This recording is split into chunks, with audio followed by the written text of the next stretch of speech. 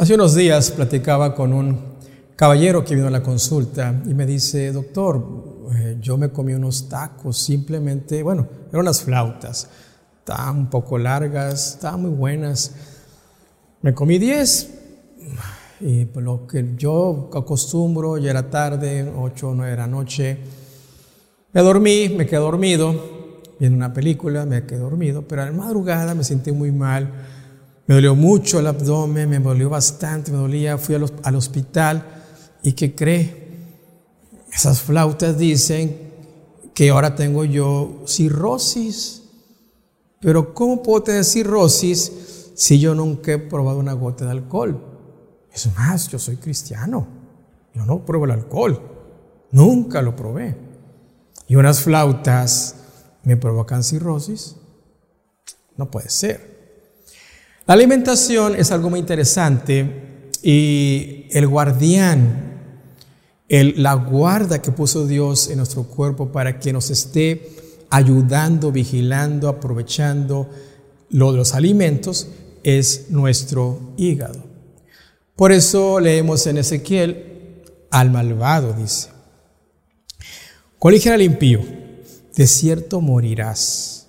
Y tú no le dijeras, tú no le amonestaras, tú no le hablaras, para que el impío sea percibido de su mal camino, a fin de que viva, el impío morirá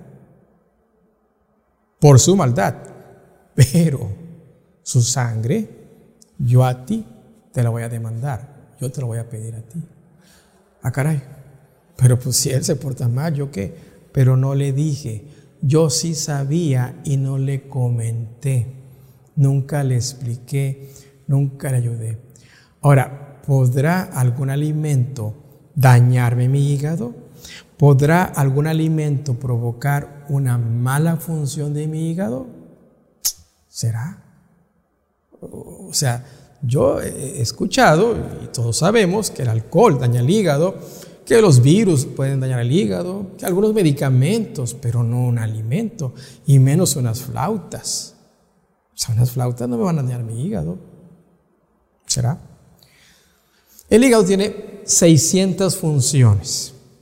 600, nada más. Entre todas estas funciones, podemos ver que el hígado es el encargado de los azúcares, de los carbohidratos. O sea, todo el azúcar finalmente que tú consumes se utiliza en tus células y todo lo que sobra va al hígado, se almacena en forma de glucógeno. El músculo también almacena glucosa, pero el hígado es el órgano principal de almacenaje de glucosa. Es como una batería, de cuenta. Es una batería. Y cuando tú pasas un tiempo sin comer, el hígado va liberando glucosa poco a poco según tu cerebro lo requiera. Según tus músculos lo demanden, el hígado va y lo vas drenando poco a poco. También el hígado hace una función muy interesante: limpia toda tu sangre. Es la glándula más grande del cuerpo y toda la sangre pues va a dar ahí. Y la sangre, las células hepáticas, se llaman hepatocitos, que son células, las unidades funcionales del hígado, tienen 3 vías básicas: la vena, la arteria, el linfático y el canículo biliar. Y todos los venenos, todos los sobrantes, todas las toxinas, todo lo que tu cuerpo no quiere, lo va al caño. El caño es el conducto biliar. Todo el veneno se tira por la bilis, que son una sustancia que el hígado fabrica precisamente para poder eliminar el exceso de venenos. Entonces tu hígado desintoxica la sangre. Y como les comentaba, forma la famosa bilis. La bilis se deposita, se almacena en tu bolsita que llamamos vesícula. Pero la vesícula no fabrica la bilis, lo fabrica el hígado. ¿Cuánta gente le quitan la bolsita porque se llena de piedritas? De 10 piedras que sacan de la vesícula, 9 son de colesterol y el resto son pigmentos biliares. O sea, el exceso de colesterol, lo que te sobra de grasa, el hígado lo elimina por la bilis. Entonces la bilis se vuelve muy espesa, como un lodo biliar le llaman, se compacta y se forma la piedra. Pero el que estaba fallando era el hígado, su fabricación, en la calidad de la bilis. Por eso es importante cuando tengamos un problema de vesícula, siempre fijarnos en el hígado. Cuando hay un problema de lodo biliar, la oportunidad de limpiarla a través del hígado y podemos evitar entonces ahí una cirugía. Cuando hay piedras a veces es complicado poderla deshacer. Si son piedras que tienen una recién formación y son de colesterol, sí podríamos regresar de esa compactación a un lodo y eliminarlos por la bilis. Pero eso te requiere, pues, obviamente, una vigilancia médica. Ahora, el hígado también fabrica tus proteínas. Todo lo que tú comes, lentejas, garbanzos, habas, nueces, almendras, finalmente por todas las vías de digestión, que el páncreas interviene ahí con las enzimas para trabajar con las proteínas, se absorben y llegan a tu hígado, y tu hígado agarra todos esos pedacitos de proteína que llamamos aminoácidos, los organiza y fabrica la albúmina, que es una proteína muy importante, y manda muchos aminoácidos al cerebro, el triptófano, para trabajar con la habilidad de fabricar serotonina y el estímulo de ser felices, por ejemplo. Manda aminoácidos al páncreas para que fabrique la proteína que se llama insulina. El hígado manda por todos lados aminoácidos, es esencial en la síntesis y fabricación de proteínas. También el hígado fabrica toda la cascada de proteínas que llaman factores de la coagulación. Una persona que tenga problemas hepáticos, una de las señales que podemos tener, pues son moretones o sangrados frecuentes, ¿verdad? Por un hígado no está fabricando los factores de la coagulación, que son proteínas que llaman de la cascada de coagulación.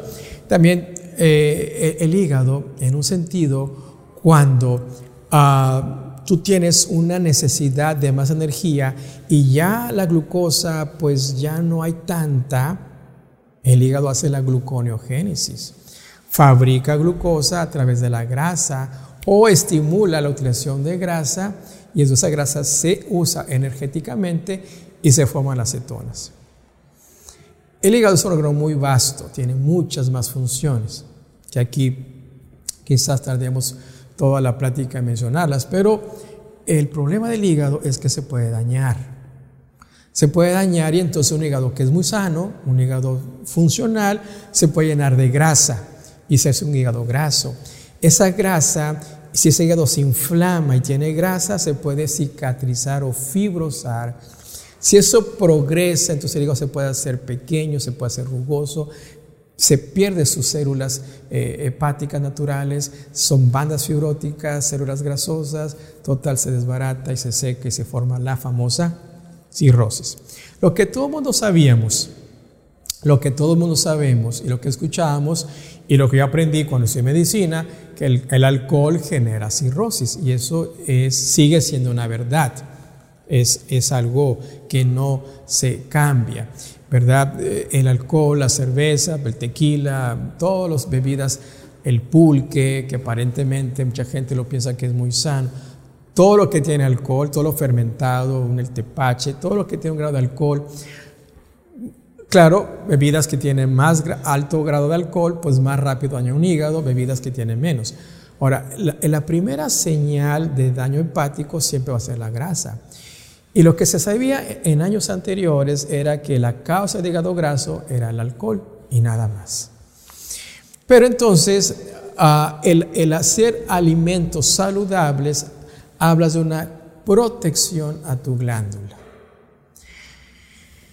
Tristemente, cuando tenemos una alimentación no sana, no saludable, no correcta, una alimentación que no está basada en la Biblia, que no está basada en el Génesis, el hígado se puede dañar.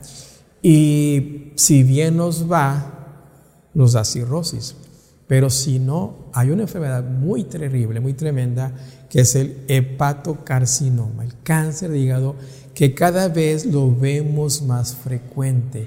La incidencia o la frecuencia es mayor que antiguamente. Ahora vemos más personas con cáncer de hígado. Hay una hormona, una sustancia interesante que tu grasa corporal saludable fabrica para evitar que esas células se malignicen, se llama adiponectina.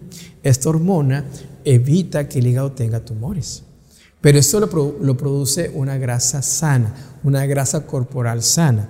Pero si nosotros estamos sometiendo nuestro cuerpo a un insulto, a una agresión, por tener una alimentación pues basada en alimentos muy, muy complejos, alimentos que no tienen un valor nutricional o lo tienen muy pobre, o el valor nutricional que te da comparado con todo el resto, pues es un desbalance, y ya estamos consumiendo alimentos que quizá digo, yo lo preparé, pero es un exceso de calor, es un exceso de aceite, hay una caramelización de ese producto, hay una gran cocción, altas temperaturas, la grasa, el azúcar, genera sustancias bastante tóxicas y peligrosas. Pero recordemos que todo va al cerebro. Lo que el cerebro quiere es estímulos, estimular mi sistema endocannabinoide, estimular mi hipotálamo y siempre la necesidad de estar estimulados. Por eso estos productos estimulan, ¿verdad? Estimulan el cerebro, generan placer. Es algo que ustedes están aprendiendo. Pero un producto que se ha utilizado mucho, que no se utilizaba hace años por componentes políticas, se dejó de usar la caña de azúcar. Siempre hemos dicho, el azúcar refinada, azúcar blanca es mala para la salud, baja tus defensas, te da. Perfecto. Pero a alguien se le ocurrió la brillante idea de decir, ya no usamos caña de azúcar. Ya no. Ah, caray, ¿pero por qué? Entonces, ¿qué vamos a usar? Entonces, dijeron, vamos a usar maíz. Pero el maíz, no, mira, este maíz que yo tengo en mi país tiene mucho dulce. Este maíz vamos a usar. Y como muchas compañías llaman transnacionales su origen en ese país, dijeron, pues bueno, ni modo, vamos a usar un jarabe que viene del maíz, pero que tiene una concentración muy alta de fructosa. Y entre muchas cosas genera una acumulación de grasa en mi hígado y daña nuestro hígado. Además que puede producir pues problemas del peso, diabetes, problemas de colesterol, triglicéridos, cáncer, muchas enfermedades. En los 90s México no usaba jarabe de maíz, pero a partir de los 90 se empezó a importar toneladas de jarabe de maíz. Y la industria galletera, refresquera, repostera, toda la industria dijeron, no azúcar blanca, no azúcar de caña, ahora vamos a usar jarabe de maíz en la alimentación para todos. Y esto generó una explosión en la obesidad en México. En México tenemos, y en todo el mundo también, en todo lo que es la Latinoamérica, hay mucho problema del peso, porque las transnacionales han penetrado todos los mercados. Y han generado entonces un trastorno en la función de este guardián que Dios nos dio, que es una glándula tan maravillosa en nuestro hígado, pero modificamos los ingredientes y entonces estamos trastornando la salud, no solo de nosotros, sino de nuestros hijos. Por eso dice, el impío morirá por su maldad. Mi hijo no quiere entender, pero yo voy a demandar la sangre hacia ti. Es tremendo. Entonces, el jarabe de maíz es un veneno. Si el azúcar blanca era mala, el jarabe es peor. Ahora, ¿dónde lo tenemos? Hay una revista aquí en México, se llama El Consumidor. Esta revista no es una revista de nutrición, ni es revista médica. Esa revista es, de hecho, el Consumidor es del gobierno de México y ellos hacen estudios para que tú como consumidor no te engañen, no te mientan en lo que estás comprando. Ellos sacaron un top 10 de los 5 productos que te engañan, que no tienen azúcar original, que tienen jarabe ¿de qué? De maíz, como estas galletas. Y bueno, no solo esta marca, todas las galletas tienen jarabe de maíz, pero esta es la que tiene mayor. Y estos productos que aparentemente son saludables porque dicen es para mi digestión, porque tiene lactobacilos y que no sé qué y que no sé cuánto, pero tienen mucho jarabe de maíz. Yo tuve una pacientita, una señorita muy bonita ella, jovencita, muy delgada, como dicen ahora Fifi, trabajando en una ciudad, todo perfecto, su departamento, recién egresada, un puesto gerencial muy bueno. Entonces ella todos los días se desayunaba ¿qué? Un yogur, todos los días, con un poquito de granola. Vino ella a la consulta porque tenía dolor de cabeza, a media mañana se sentía cansada, sentía que se caía, que le faltaba algo, que tenía que comer algo. Entonces preguntándole, ¿qué desayunas? Y que desayunaba yogur todos los días. ¿Y qué tenía ella? Hígado graso. Hígado graso. Y estaba delgada. Estaba delgadita. Obviamente, el pan blanco de cualquier marca, y esta marca es la más conocida, y esto lo publicó la revista El Consumidor, y tiene jarabe de maíz, alto en fructosa. Y los cereales que aparentemente son, pues, saludables, o para mi niño, ¿verdad? Y dice el versículo, yo demandaré la sangre de tu mano. O sea, esto a mí me pone a pensar, o sea, a mi hijo le estoy dando algo que es tan nocivo, que es tan tóxico, ¿verdad? Como, pues, digo, bueno, un jugo de fruta que tiene jarabe de maíz, pero es que es jugos de México, Jumex, pues sí, jarabe de maíz. O, bueno, ya no se diga de estos productos que son ya muy conocidos, ¿verdad? Que pues también esos refrescos también tienen jarabe de maíz, y pues no se diga de esta marca tan conocida, la bebida negra, que es tan mal hablada. Pero también tenemos todos los productos, tenemos como salsa de tomate, todos. Hay que tener cuidado. No todas las etiquetas dicen jarabe de maíz. Estas sí dicen.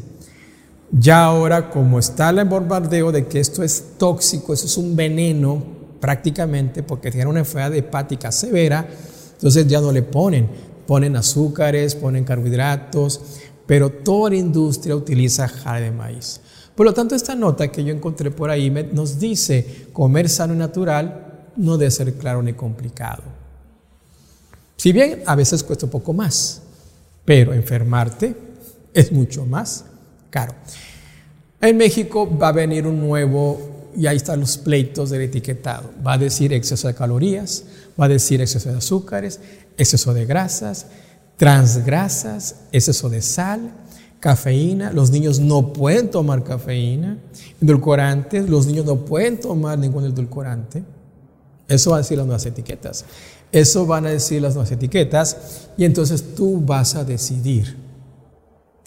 En ti está por decisión, porque las nuevas etiquetas ya van a decir no recomendable en niños, contiene cafeína, evitar en niños. O sea, esta bebida los niños no lo pueden tomar legalmente, y eso es un pleito que ahorita está muy fuerte ya. Azúcar escondido, cantidades industriales, 15 cucharadas, 13 cucharadas, o son jugos, el Boing, del Valle, Jumex, Sonrisa, muchas cucharadas de azúcar. Los refrescos no se diga, los refrescos tienen un montón también de 12 cucharadas, 13 cucharadas, 16, algunas que tienen menos, pero 8 cucharadas de azúcar. Todo este azúcar, ¿en qué se convierte? ¿Se convierte en qué? En triglicérido. Todo el exceso de azúcar y refinada que tú consumes se transforma en triglicérido. Y el triglicérido puede estar circulando en tu sangre, irse a los 300, 500, gente con 5,000 de triglicéridos, claro que les da una embolia, son unas pancreatitis, se ponen graves. Pero mucha gente trae 180, 160, 200. El tope de triglicérido máximo es 150. Entonces, este estilo de vida que hemos visto ahorita un poquito así rápido, esta manera de vivir, estilo de vida, que te genera entonces obesidad por el exceso de carbohidratos refinados, exceso de triglicéridos.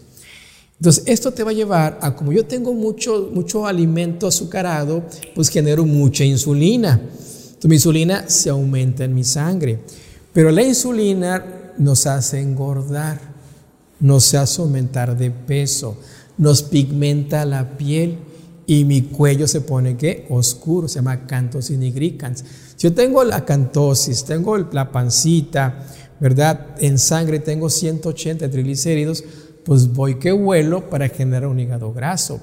Tanta insulina y con tanta grasa circulando. Si yo tengo alto el triglicérido y bajo el buen colesterol, se bloquea la acción de la insulina y tengo que generar más insulina de la normal, mucho más cantidad de la correcta. Y por lo tanto, yo tengo una resistencia a la acción de la insulina, tengo mucha grasa libre y eso va llenando mi hígado de grasa. Si además de esto, yo empiezo a tener picos de glucosa alto, postprandiales, después de comer, yo tengo picos de glucosa arriba de lo normal, yo genero glicación y esto va a generar inflamación de mi hígado. Y si mis enzimas hepáticas, las transaminasas, se elevan y tengo altos triglicéridos y un hígado graso, se activan células estelares y se fibrosa mi hígado. Y entonces no solamente este hígado graso, ahora se está fibrosando. Y yo no he tomado alcohol, yo estaba tomando todo lo que ahorita acabamos de ver, jugos, refrescos, galletas, panes, yogures. Y yo no sabía, y yo no siento nada, porque esto no te da ningún síntoma. O sea, esto no se siente. Tú, como este hombre que te digo, fue esa noche a cenar tacos y descubrieron en la madrugada que tenía cirrosis. Él ni cuenta se ha dado todo el proceso que tuvo de hígado graso, fibrosis, cirrosis. Hasta ahí sería, pero puede brincar al cáncer también. Yo he visto personas con cáncer hepático, triste, gente joven, que no dices tú, pero ¿por qué? Y he visto personas con hígados grasos. Me acuerdo mucho de una señora y era muy triste, impactante escucharla. Decía, doctor, ¿por qué no me dijo? Nadie me dijo. ¿Por qué cuando yo tuve hígado graso hace 5 años nadie me dijo esto? Porque ella venía ahora a la consulta y al revisarla yo vi muchos datos raros, mandé a hacer un estudio más profundo, una elastografía hepática y tenía entonces cirrosis. Venía con mucho cansancio, las encías le sangraban, siempre estaba con mucho sueño. Entonces, al revisarla, y dijo ella, ¿por qué no me explicaron que del hígado graso viene entonces la cirrosis? Entonces, todos estos factores, el círculo está ahí, el centro, la insulina. Pero la insulina se bloquea por los alimentos azucarados, refinados, que ya hemos explicado. Entonces tenemos un hígado sano, una dieta del Génesis, o tenemos un hígado enfermo, una dieta del Éxodo, o de Egipto, mejor dicho, ¿verdad? Entonces salen de Egipto, Dios los quiere refinar, los quiere transformar, los quiere depurar, los quiere desintoxicar de todos esos hígados grasos que tenían.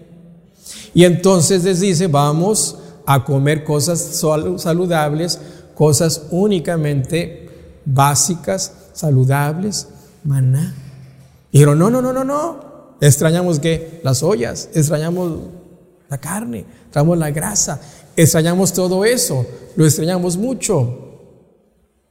Y entonces empieza el pleito. Pero fíjense lo interesante. Han encontrado algo muy curioso los científicos. Han encontrado que si tú consumes leguminosas, tienes saciedad y puedes limpiar un hígado. La glucosa no se dispara. El problema del hígado graso es que mi glucosa después de comer se me dispara. Yo como cosas refinadas y mi glucosa sube mucho. Entonces ellos dicen, ¿cómo podemos evitar que la glucosa se dispare? Que la glucosa se vaya muy arriba. Comiendo lentejas, comiendo frijoles, comiendo habas, comiendo chícharos, comiendo soya. Entonces no tenemos una glucosa postprandial elevada. Esto es lo que hay muchos trabajos ya publicados sobre esto y le llaman el efecto de la lenteja, dicen los americanos. El efecto de la lenteja. O sea, yo les propongo, hagan la prueba. Si quieres curar tu hígado y modificar tu alimentación saludable, entonces, ¿qué tenemos que hacer? La insulina tenemos que bajarla. Y el estímulo de la insulina, pues es la comida. Entonces yo tengo que comer nada más durante 8 horas de las 24. 9 a 5. 9 el primer alimento, 1 el segundo y 5 el último. Y que comer lentejas, garbanzos, habas, sí, desayuno, sí, en la cena. ¿Con qué? Con vegetales. De todo tipo de vegetales, raíces, hojas, flores, frutos, cualquier aguacates, papas, elotes, chayotes, puros vegetales con semillas grasosas, nueces, almendras, girasol, calabaza, con leguminosas, desayuno, comida y cena. Si tú tienes hígado graso, tu hígado se limpia por completo. Si tú tienes la glucosa alterada, tu glucosa va a bajar y hay que modificar tu insulina, tus medicamentos del azúcar. Si tú tienes altos triglicéridos, se te van a normalizar y no ocupas medicamentos químicos para normalizar. De paso, tomar medicamentos estatinas te daña el cerebro, te quita la memoria. Es muy peligroso. Entonces, es muy importante trabajar con este sistema. Un sistema muy sencillo, entonces le llaman el efecto lenteja, el efecto secundario. Es como si tú comieras otra vez, porque cuando uno come cosas refinadas, come cosas que son endulcorantes artificiales y cosas muy simples en sentido de que entran rápido, te da hambre a la hora, 2 horas te vuelve a dar hambre. Pero cuando tú comes leguminosas, no te da hambre, sino varias horas más.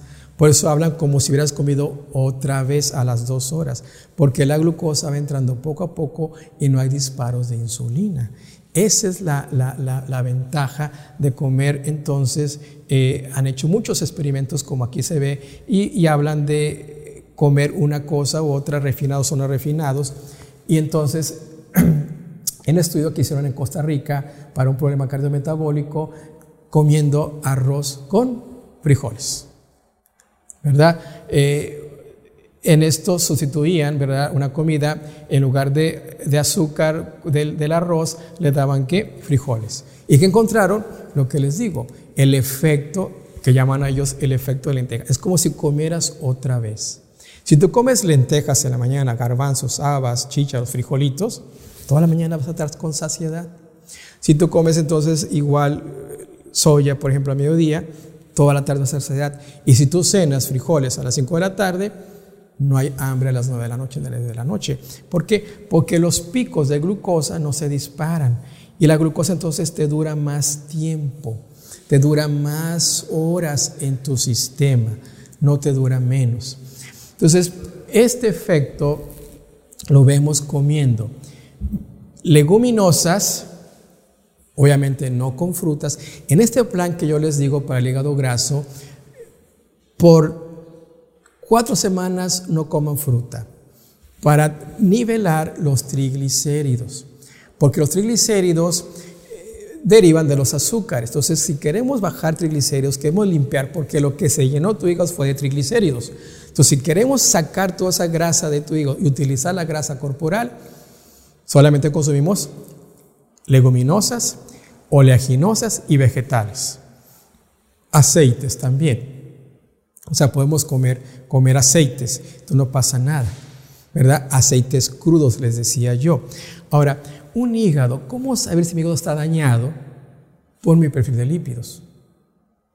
Si yo tengo alto el colesterol, mi hígado no está funcionando. Si tengo alto los triglicéridos, mi hígado no está funcionando. Si yo tengo bajo mi buen colesterol, mi hígado no está funcionando. Si yo tengo elevado el mal colesterol, mi hígado no está trabajando. Es una manera muy sencilla, muy práctica de saber si mi hígado está mal. Y entonces investigar más a fondo. Si yo tengo a la media mañana una ansiedad por comer, yo tengo a media tarde una desesperación, a medianoche me despierto porque tengo mucha hambre, yo tengo que revisar ese hígado. ¿Por qué? Porque ese hígado está trabajando mal. Recuerden que el que fabrica el colesterol es el hígado. el hígado fabrica el colesterol y el hígado fabrica el buen colesterol. Y si yo tengo bajo un buen colesterol, mi hígado no está trabajando correctamente, no está funcionando. Entonces tenemos que aprender que el perfil de lípidos nos puede enseñar la función del hígado. Un hígado sano, un hígado graso. ¿Se puede curar? Se puede curar. Un hígado fibrótico también se puede reparar. Un hígado con cirrosis es ya muy complejo. Pero tenemos un 10% de hígado, vivimos como si no supiera. Yo puedo tener un daño muy grande en mi hígado y no me doy cuenta.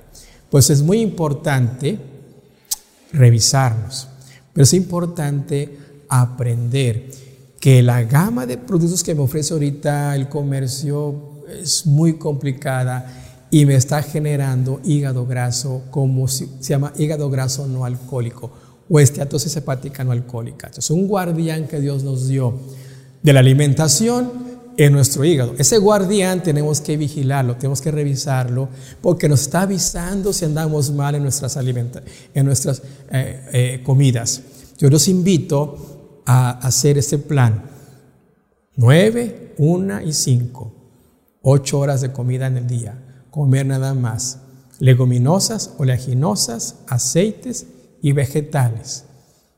Pruébenlo por 3 semanas. Va a ver que su cuerpo va a cambiar radicalmente y van a romper la adicción a productos que los están lastimando. Dios los bendiga.